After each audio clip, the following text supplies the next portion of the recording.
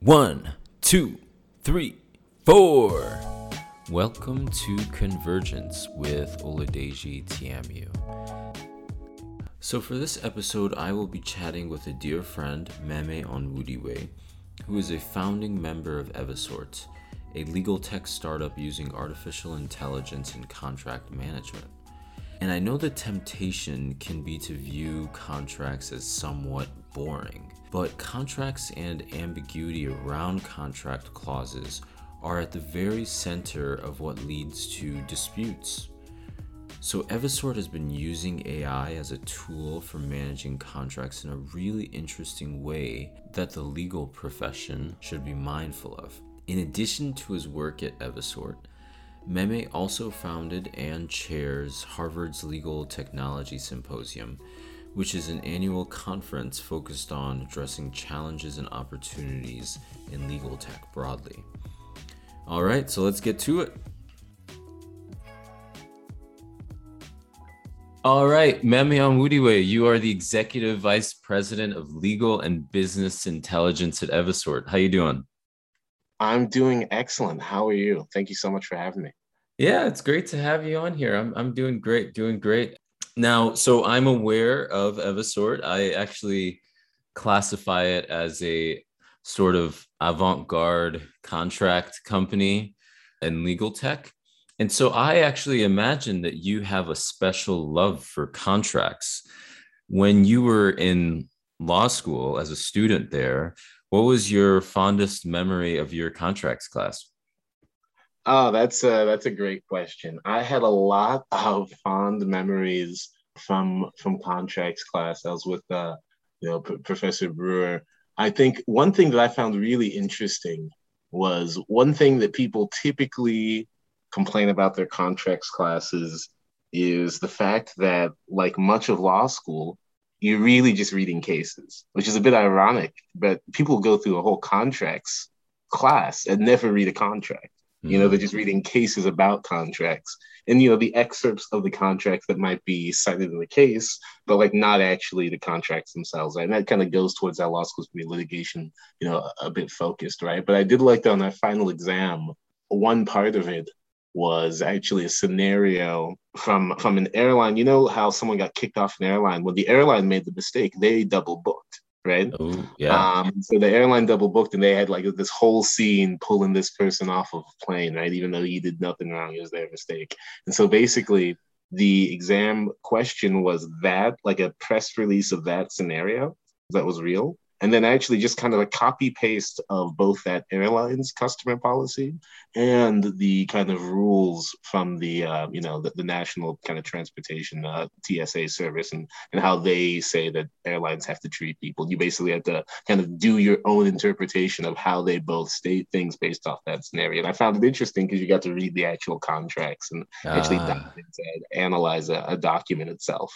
Yeah, that's really cool. I feel like airlines are in a particularly it's a good hypo, I would say, on an exam because it's almost predictive of where airlines have been for the past 20 months with the pandemic, where Mm-hmm. some airlines have had to remove passengers because they refused to wear masks or they didn't comply with certain national or company specific rules and regulations.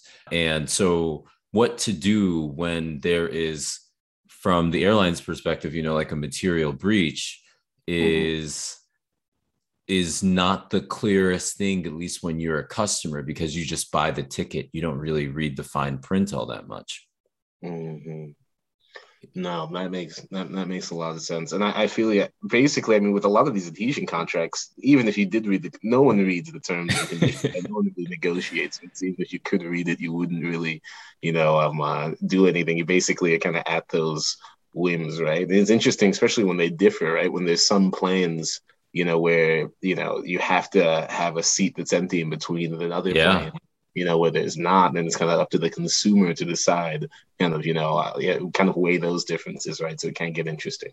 Yeah. Well, it sounds like Professor Brewer asked a really great hypothetical for and relevance for the current moments in this exam a few years ago. So I guess I'm wondering, it also raises the issue of data management, right? These large corporations, they have so many customers, so many different stakeholders at play, and sometimes they make mistakes. And with that hypothetical is basically like double booking and not knowing it until the final moment when it was too late. So Evisort is, my understanding, trying to solve this challenge with contract management, with greater data analysis, with managing contracts. And your CEO, Jerry Ting, he told me a couple of years ago when Evisort was still at Harvard's Innovation Lab, he mentioned that Evisort just stands for evidence sorter, which I thought was really cool, a good combination. And so maybe you could speak to like the importance of contract management in this specific moment and the importance of sorting evidence through the approach that Evisort is taking. Yeah, no, that's a really good, that's a great anecdote. I will say the name was a little bit more litigation focused before when we kind of initially as a brainchild, it was more on the litigation side, but more still now it's more on the contract side, on the transactional side of the house. But to your point, it really is about kind of sorting through data. And it's basically about turning contracts, into data. Because as you just said, there's a lot of important information, at the micro level that is within those contracts. And so when these different situations come up, it's not just legal who needs to know information within contracts, right? It's actually business units and teams across the organization that have important information they need to get to within contracts.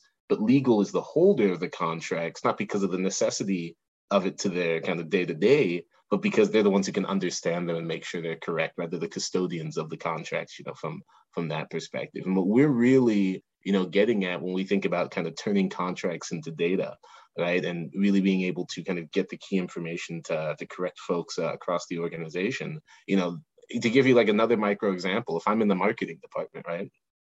And I want to put someone's logo on our website. And I wonder, can we do that? I mean, today what I would do is I'd ask legal and then, ruin someone's day, right? Who has to go through, find the different agreements, with those people, find that exact language and get it to them, right?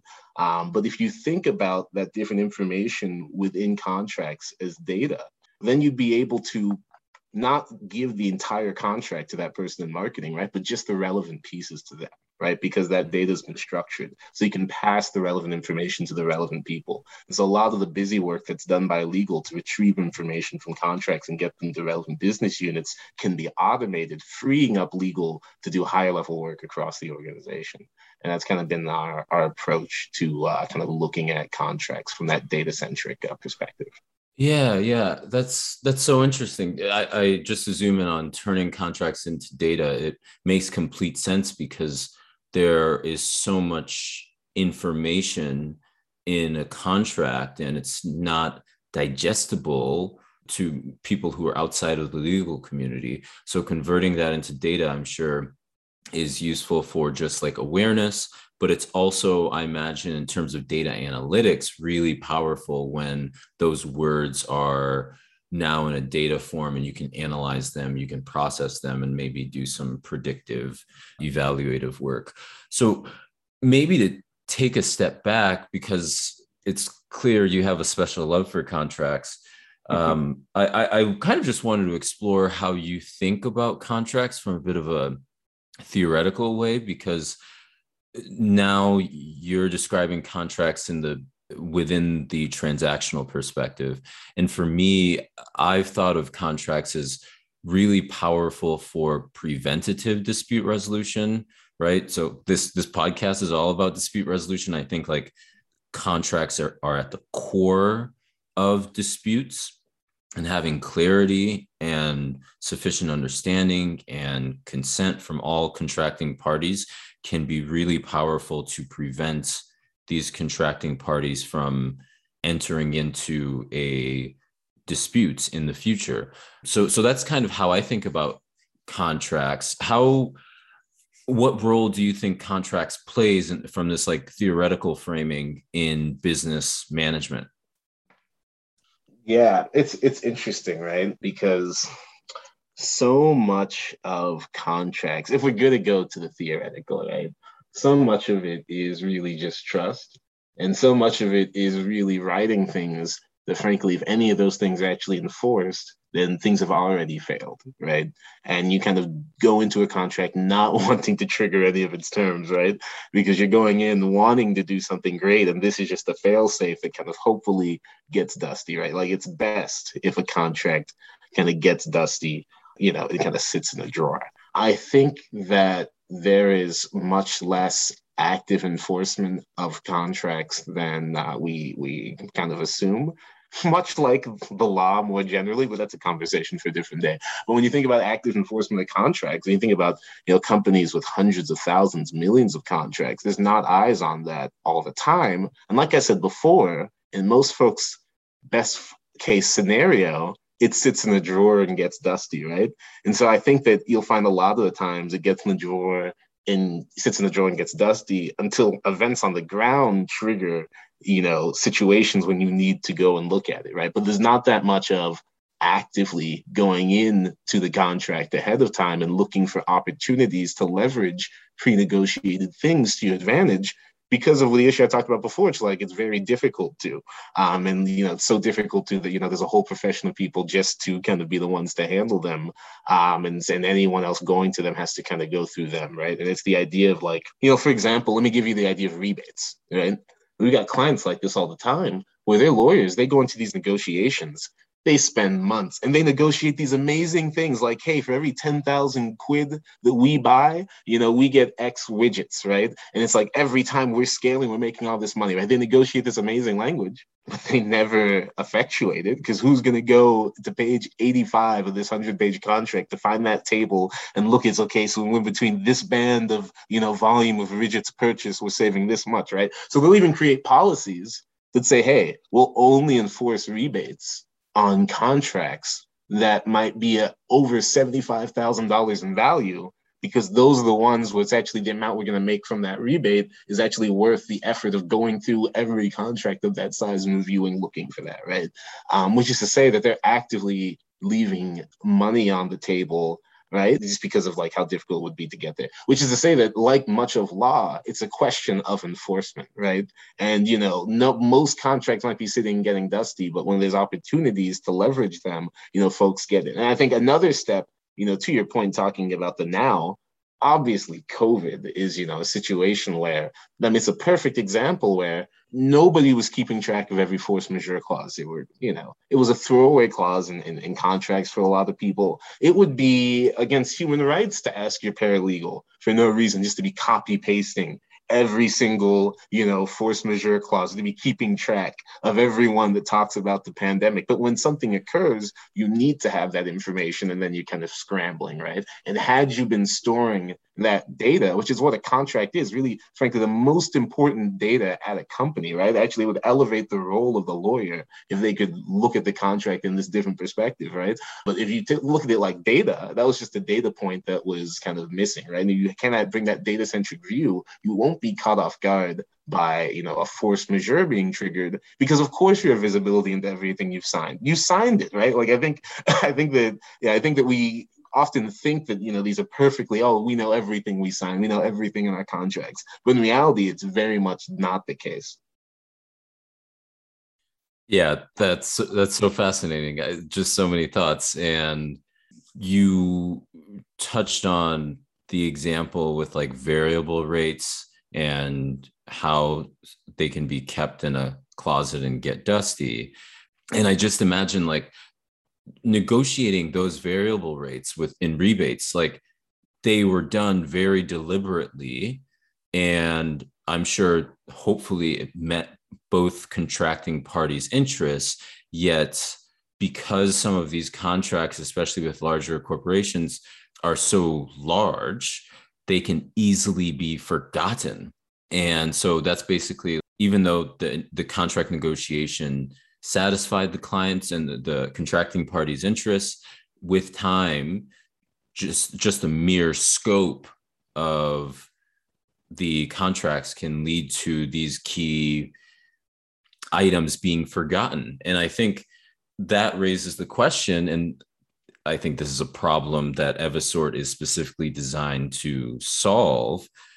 The question is, how do we manage these contracts that have somewhat material terms that are forgotten with time, so that I guess the original intent, the original spirit of the negotiators are fulfilled? How does Evisort seek in converting contracts into data? How does Evisort seek to solve that problem of forgetfulness or dusty contract clauses?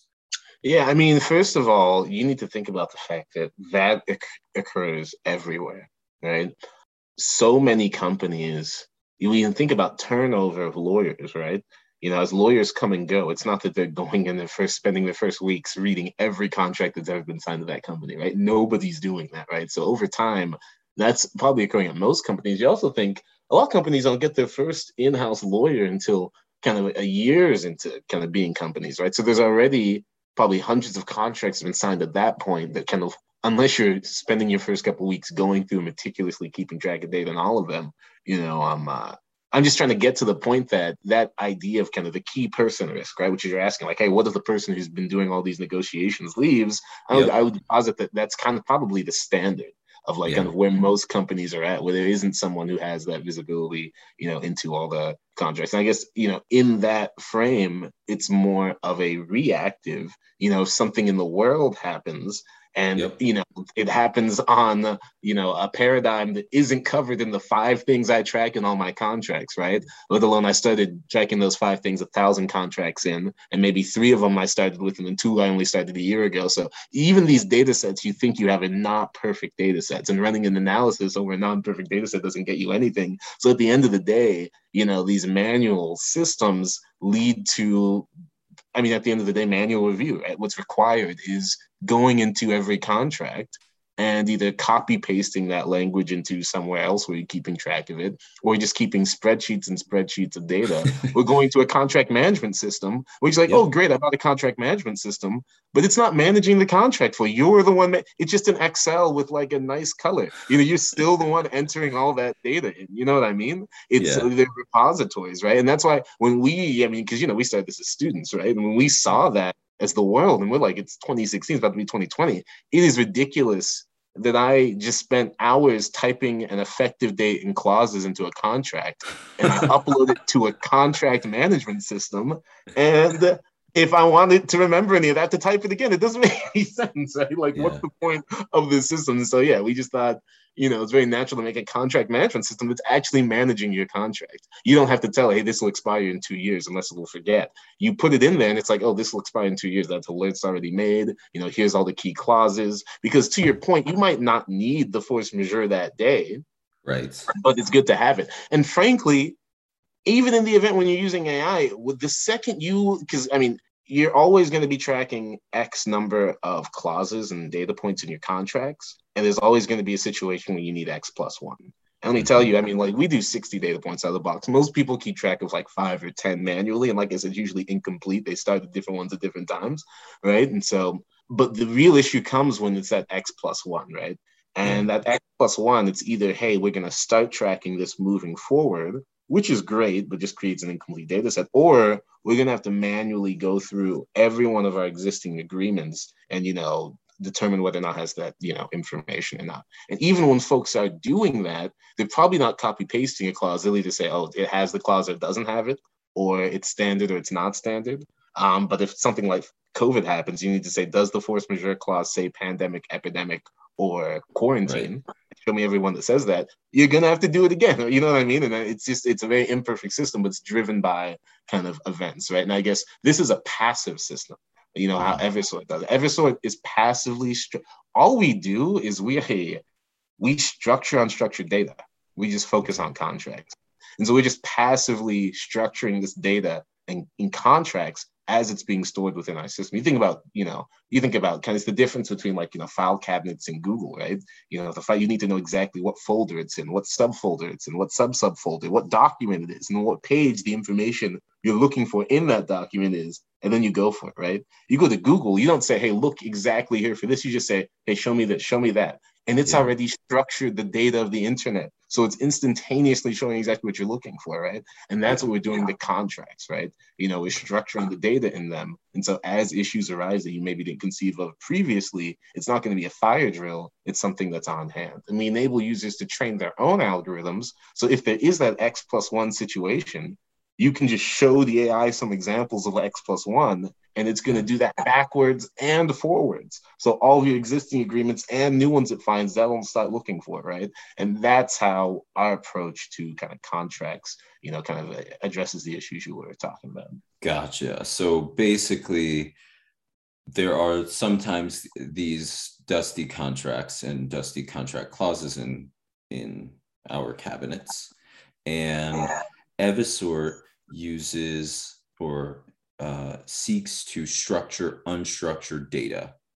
Basically, the contracts themselves that are large in number with so much going on within them, Evisort's contract management tools are bringing structure to all of that data there. So that makes complete sense. And I can see why there's such a strong value proposition with what you're providing to the market. And so you mentioned in passing in what you just shared that AI is involved in this contract management tools that Evisort uses. So could you speak to like how specifically artificial intelligence is being used at Evisort for contract management?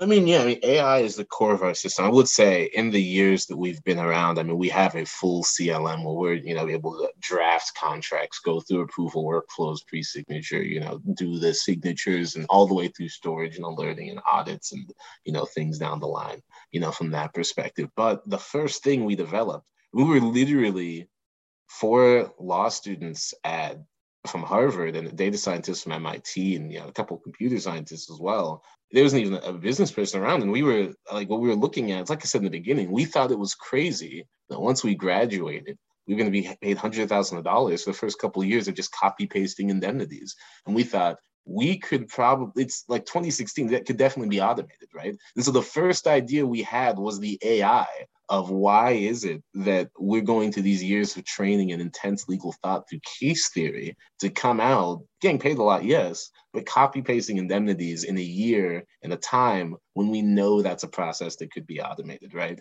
And the irony of that is that we ended up copy pasting lots of indemnity clauses because that's how you train the AI. And so the lawyers were kind of doing that while the AI, but we were doing it, of course, so no one ever had to do it again. Right. That was kind of like, and not kind of a one-off project, but a project so that, that kind of would be a manual test that folks wouldn't have to do. So, we actually had AI before UI. It was actually a really funny conversation because like when I CTO me and, started making these algorithms, they started really becoming very accurate. Jerry was just like, hey, let's start making a platform. This is great. Let's go to marketing. He's like, oh, I can't do that. Right. And that's when we quickly learned the difference between data science and computer science is he could make, algorithms, but he couldn't make a platform or like a button when your mouse goes on it goes bigger. Right. And so we had to like engineer separately from the data science team. But we're an AI first company, which I think is pretty kind of unique in the space. That's so funny. Like Evisort overall was developed the engineering solutions through artificial intelligence before the user interface came along. That's actually really fun. And I think that makes sense. You're a startup and you see a very specific problem in the legal profession and with law firms. And as you mentioned earlier, you kind of are somewhat advancing human rights because you want to make sure that the paralegal or first year associate isn't just doing the mind-numbing copy and paste actions with contracts. And so I just want to be clear for people listening. So the way I think about AI and algorithms, because sometimes they're treated consistently with one another and there are just some small differences. So for me, I think of like an algorithm, it's just a set of instructions and there are predetermined outputs that a computer scientist, the programmer writing the algorithm, determines when specific inputs are provided. And then like artificial intelligence is an aggregation of algorithms so that that AI system that has been programmed by the computer scientists, it can perform greater analysis with recognizing the complexities when seeking to generate a specific output. And this is all in comparison to like single algorithms. So basically, AI can operate with greater flexibility and handle more complexity relative to a single algorithm. So I just wanted to highlight that for people listening. And so basically the inputs for whether it's a single algorithm or artificial intelligence, the inputs are really important. And the common fear with people in your industry that are trying to harness the benefits of artificial intelligence is just like the garbage in, garbage out problem. Like, how do we get the right inputs so that the outputs that our AI system is generating is not problematic? So how do you think about the garbage in, garbage out problem? And how does Evisort kind of make sure that the inputs that the AI is analyzing are appropriate inputs?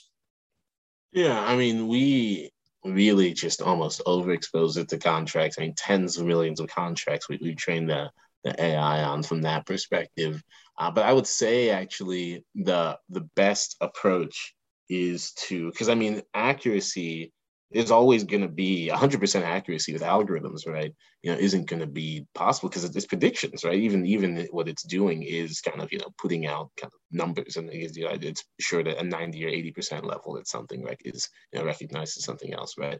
But I think what is important is to understand and kind of balance how you approach, you know, any levels of inaccuracy, right? And so to build it in potentially an over inclusive way, and so that in a way that if it's clauses, for example, a real risk would be missing an indemnification clause versus if there's 100 clauses and maybe you read 5 extra that might be on that kind of gray area between indemnification and limitation of liability, right?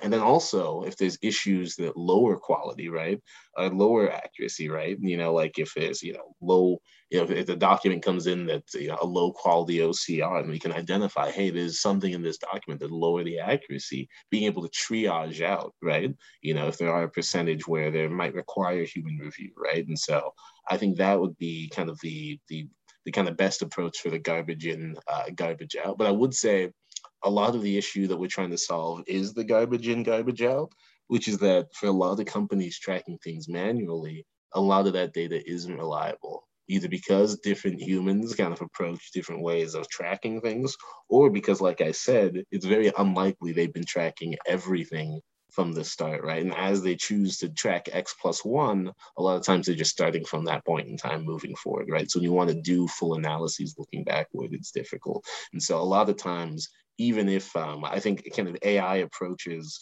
are really solid for solving the garbage in, garbage out. Because of that, even if there is situations where you might require manual review, you can focus that manual review only on those smaller circumstances, the 5%, versus having it being 95 or 100% like that. Oh, that's so interesting. Yeah, yeah. So from what you mentioned, Evisort in testing before actually putting it to the market and deploying it with your customers, like the testing takes in hundreds of thousands or millions of contracts, right? There's a substantial amount, as you said, an overexposure to contracts before it's actually deployed. Yeah, yeah. And I would just say that, I mean, we spent years at the Harvard Innovation Lab doing that. That's what we were spending years at the Harvard Innovation Lab doing, almost Yeah. as a science project of could we train this, and what we did, right? It's just like, oh, well, then we should probably keep doing this because, you know, it actually works, right? And so, Yeah. yeah, no, I mean, definitely, I think definitely a different kind of growth journey from other companies as we kind of were a research company. We're researchers at Harvard Law and MIT, kind of looking at capabilities of AI, turn contracts into data. We actually trademarked earlier this year, going through the process, but we're, you know, first in line, trademarked the word data ties. which I think is a steal, frankly. Nice. Data ties. It's a great, I mean, yeah, it's crazy. We snuck in right before that's a real verb, frankly. But I mean, yeah, I mean, because that's what we're doing. I mean, it's like we don't just want to digitize your contract. A digitized contract is so blasé. It's a scanned PDF. Sometimes you can't even control F. You need it to be data, frankly. And smart move, of course, with the data ties trademark now. Well done. Yeah, so the overexposure to the contracts came from being with the innovation lab, and like after leaving there, now the deployments are actually being launched. So I guess I was just wondering, like, is there a specific threshold? You mentioned 100% accuracy is impossible, makes complete sense. But in the testing, I imagine some of your potential customers could be asking questions around the accuracy and whether you have a specific threshold of accuracy before it's being launched out. So do you have a specific threshold, or is it more flexible for accuracy percentage? No, we don't, unless it's over 95 in internal testing, we won't go and do it. Gotcha. And then, I mean, but there are folks, frankly, a lot of folks, 95 is very high for a lot of folks. A lot of folks, like the large people, when they're coming in, you've got to imagine Oladeji. We're talking about company. We work with like Microsoft, Bank of New York Mellon, folks with hundreds of thousands, millions of contracts. If you're saving a human beings having to read 800,000 contracts, yeah, right? And then also you think of it, let me tell you something that I think is also going to be, it's also going to kind of increase the leverage, the use of these technologies moving forward. And it's kind of from a data privacy perspective. Also, when you think about the fact that a lot of times these kind of processes are being done in kind of other countries, where folks are kind of leveraging folks to kind of manually review these contracts. As we look at data privacy, Facebook can't tell my favorite color to folks in Canada, right? And so for how long will companies be able to send hundreds of thousands of contracts to countries like India, or Indonesia or elsewhere, right? And so I think that, when we think about these percentages, you also need to think about the accuracy of a human being, which is under 90%, right? And it's the same way that when you look at AI bias in judging, you stop thinking about from the human bias in judging, right? And so people are always crying about AI bias, but I can show you lots of human bias, And so I think that I think a lot of times, I love having the accuracy conversations. I think people need to bring the right perspective to it. Think about human plus AI is definitely the best way of doing it. And I mean, who's humans, like I just said, is very important, but human plus AI is the best, right? And you need to be thinking about it from that perspective and not be kind of caught up in accuracy numbers, but look at the value number, the value you're going to be getting from it. And I mean, that's like, I mean, that rebate example alone is hundreds of millions of dollars being left at the table for some large companies, right? And so I think that's the perspective to take. Yes. So I find that really persuasive. Oftentimes when we think about the trade-offs or the shortcomings and the biases with AI, it's just the fact that the AI is making certain mistakes or has some biases that it's operating with. But rarely, or from my perspective, there's just an insufficient consideration for like, what are we comparing it to? It's everything is relative. I'm all about the theory of general relativity. So we have to think about these things in comparison to the alternatives. And you mentioned judging and judicial decision making. And in that camp, it's basically judges and human decision makers in general have their own biases.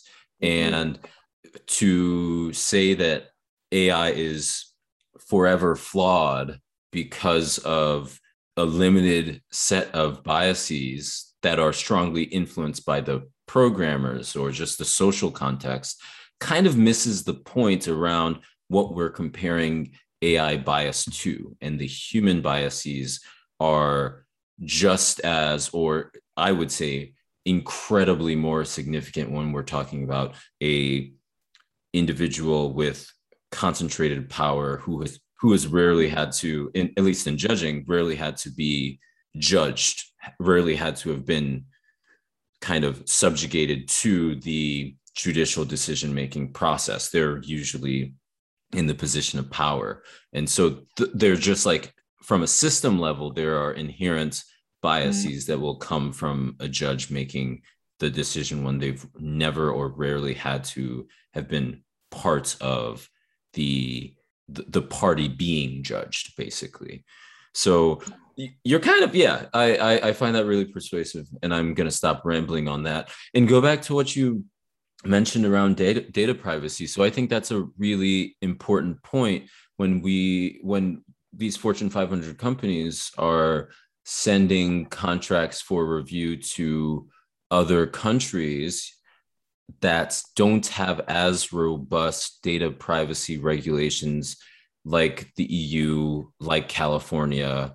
The US, in my opinion, has pretty weak data privacy regulations relative to California and the EU's GDPR approach, but certainly relative to markets that haven't had to spend a lot of time considering the importance of data privacy. And so Evisort, from how you're explaining it, kind of does have that value add in reducing the need to send all of these contracts to be read in a jurisdiction that has weaker data privacy protections than the US or the EU. So I think that's really persuasive. Maybe to flip things on its head, Evisort is still a centralized intermediary, right? Like you are taking the data that contracting parties agree to, and you are consolidating that within your system. And by being an intermediary, I think that there are certain unique risks you're exposed to, especially with cybersecurity.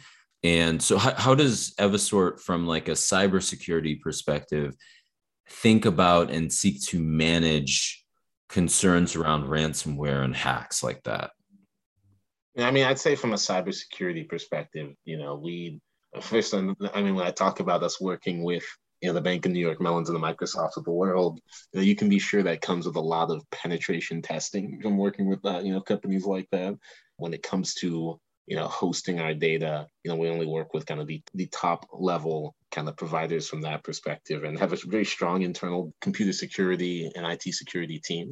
And so I really think it's kind of the focus there that we have. But just to be very clear, I wouldn't compare risks here to the risks I was talking about before, in that we host our data in the United States, right?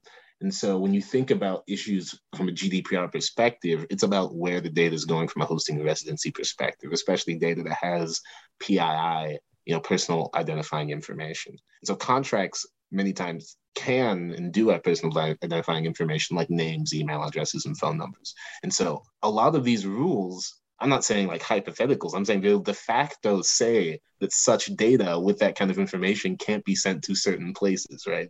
And so I'm just saying it would be de facto an infraction versus kind of a situation of a potential attack or something, just to be kind of clear on that. Yeah. Oh, yeah, totally. I get that.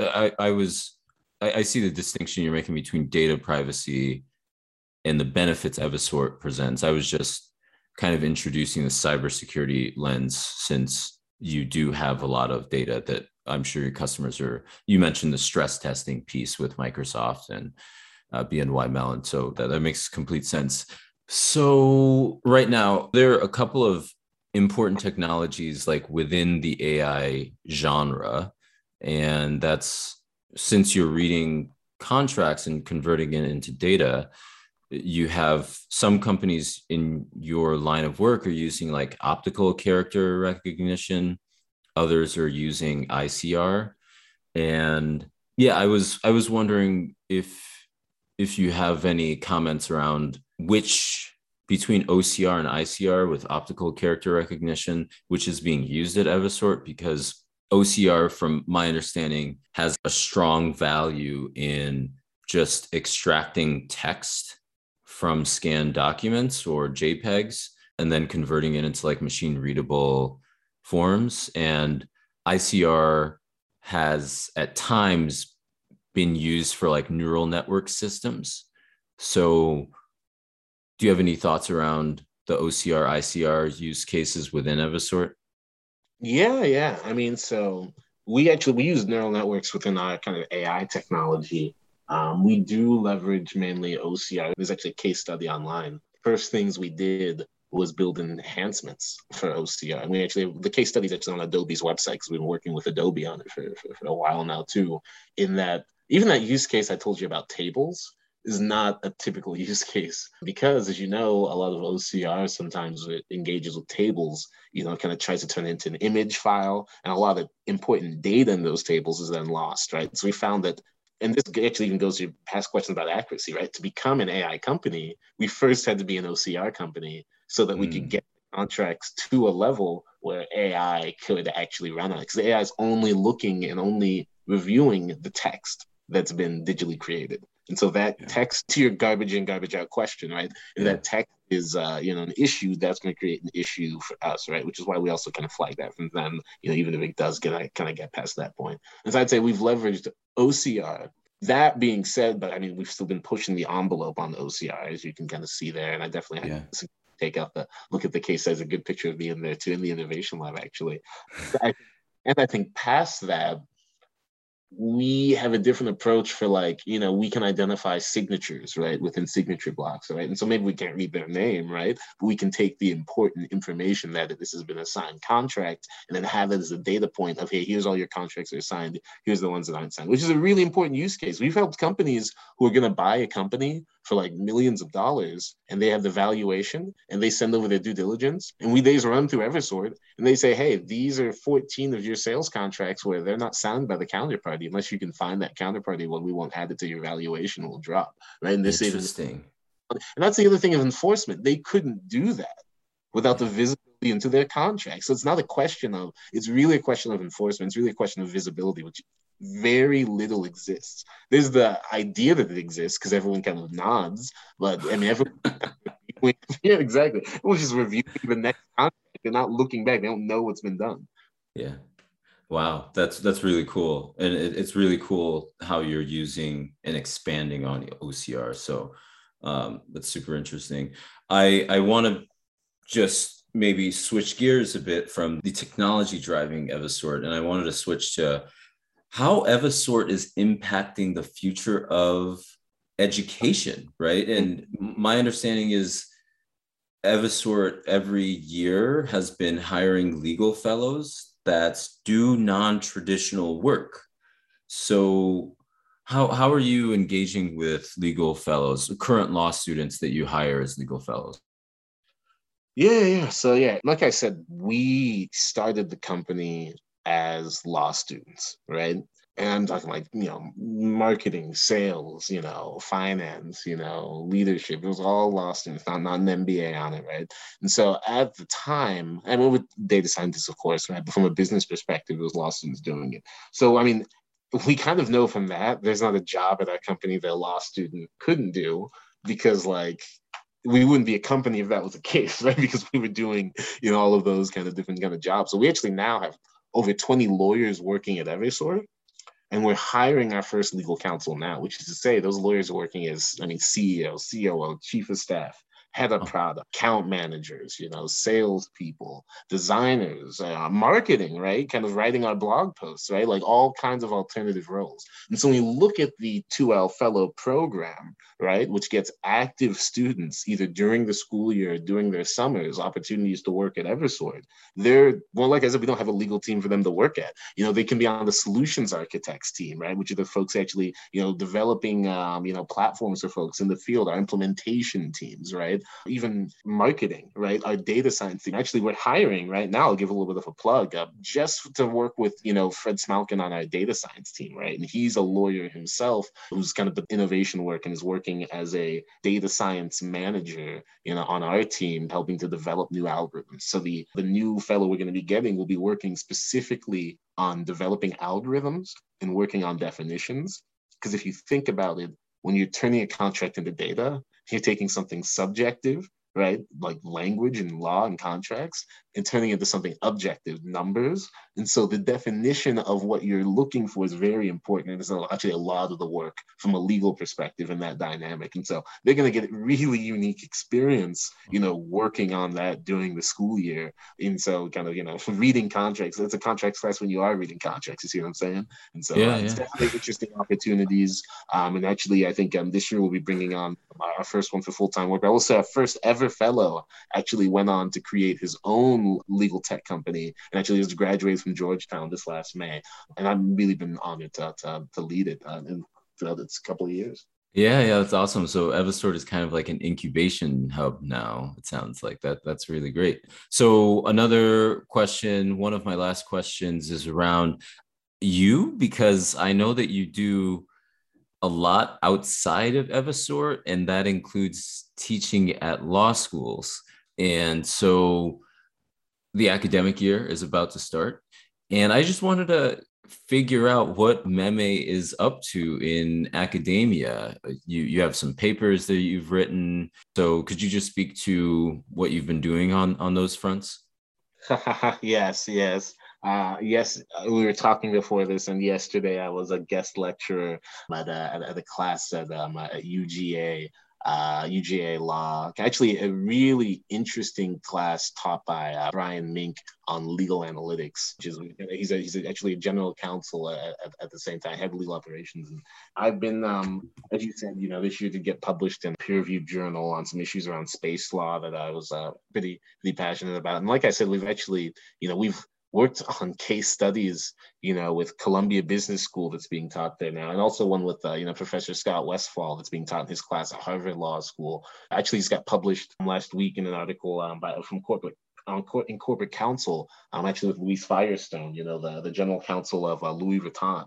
Where we're talking about alternative kind of things, basically saying, hey, coming out of this pandemic, everyone's looking to change. We've seen law school operate in a different way. Let's look at how we can optimize law schools. Ideas like apprenticeships, right? Or kind of having legal tech or business or in-house legal, provide more jobs directly. And I think that's the one thing that I'm a little bit passionate about, which is that, we've been talking about, especially in these last couple of years, how big law is becoming a little bit less powerful as in-house kind of flexes its muscle, right? And even this year with legal tech making billions of dollars, or in investments, or however much is going in, but you're still seeing that when it comes to opportunities for young lawyers, the standard path is going directly into a law firm, right? Yeah. Doing a couple of years of training, securing the bag, and then kind of doing things right? And so how can we can't gripe at big law for not teaching new skills like technology or kind of being more business oriented skills when you're not providing opportunities for law students to start their careers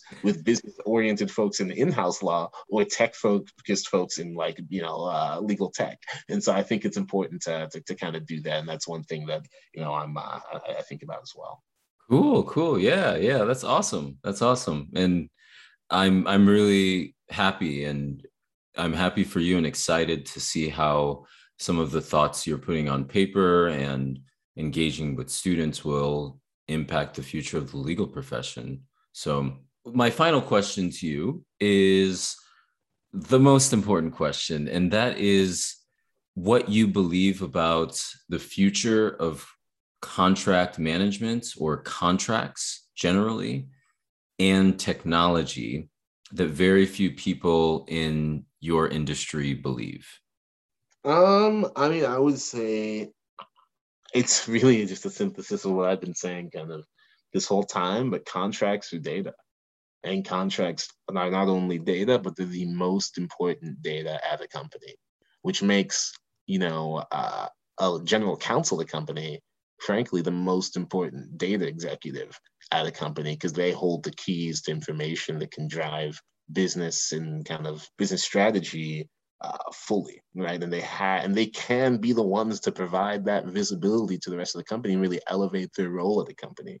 But a lot of them not a lot of them, but I just think a lot of the view right now is kind of, either kind of, hey, you focus on reviewing contracts, reduce risk, right? And kind of do that day to day, but not as much into the gold mine that is the kind of thousands of contracts you've already signed. I think for a lot of companies, they look at like a repository full of 100,000 scanned contracts, and it's just, they're like, oh my God, that's the worst thing ever. But they should be so lucky. That is a treasure trove. That is 100,000 data points of exactly how your negotiation is going to end. And you can leverage that information to optimize your next negotiation, to do it within days and not weeks, because you know exactly what they're going to do. Cool, cool. Well, thank you so much, Meme. I know you have plenty on your plate today, so I will let you go. But I just wanted to thank you for amazing conversation and being a part of it. Nice. No, it's an absolute pleasure, Ladeji. Always great. From we were section mates back in the day, and very, very, very, very great to be on. Happy to be on anytime. Thank you so much. Great. Thank you.